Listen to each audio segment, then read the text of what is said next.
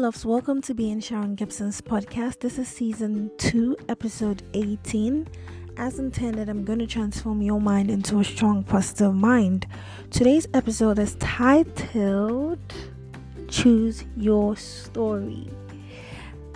Before I dive into today's topic, as you all know, my TikTok community is totally different from my podcast community. Even though we discuss similar topics sometimes, I literally record new episodes for you every single time. So, we are all writing our story one way or the other with the help of our Creator. And it is in your power to choose what your story should be. It can be hard sometimes because our family and society and people around us would want us to be a certain type of way because to them it is the way to live as a human being or as a woman or as a man.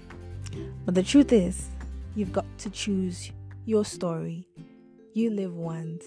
You have your life. God created you. He's here to help you. Whatever you want your story to be, create it. You don't want a boring story. You don't want to live life, on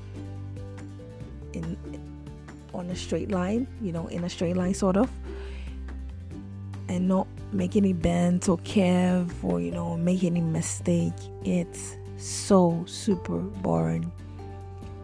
You've got to explore. You've got to find who you are. Make mistakes. Let people break your heart. Break people's hearts. Whatever you want your story to be, create it. Write it. You can.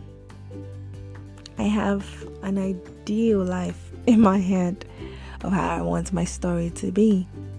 And to be honest, ever since I wrote it down, it's manifesting gradually. And it's like I'm living a dream, because it's like, wow. It's like every single thing you want, and you wrote down in the way you pictured your life to be is actually how it's panning out. It is amazing. So my dear, my loves, you can choose your story. You can write your story. Life doesn't happen to you. Life happens for you. So be wise. Create your story. Create the life that you want. However you want it. Think big. Or if you want to be regular, you can think small. It's okay. However you want it. It's okay. Okay? No one is the judge of your life. No human being is a judge of your life. They're not creators. They're mere humans. So choose your story, live the life that you want, be happy.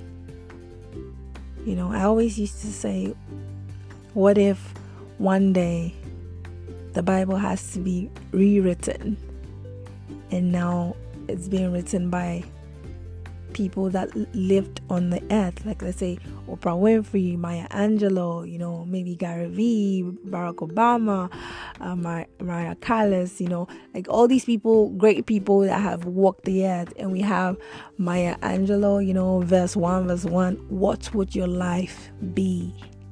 So think about it and create your life. Have your own encounter with your divine Creator. However it is, don't follow everybody. Follow your own path.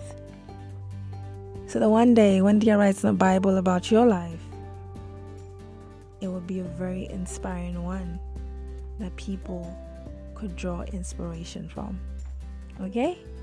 Thank you so much for listening to me. I love you as much as you love yourself. Until next time, bye.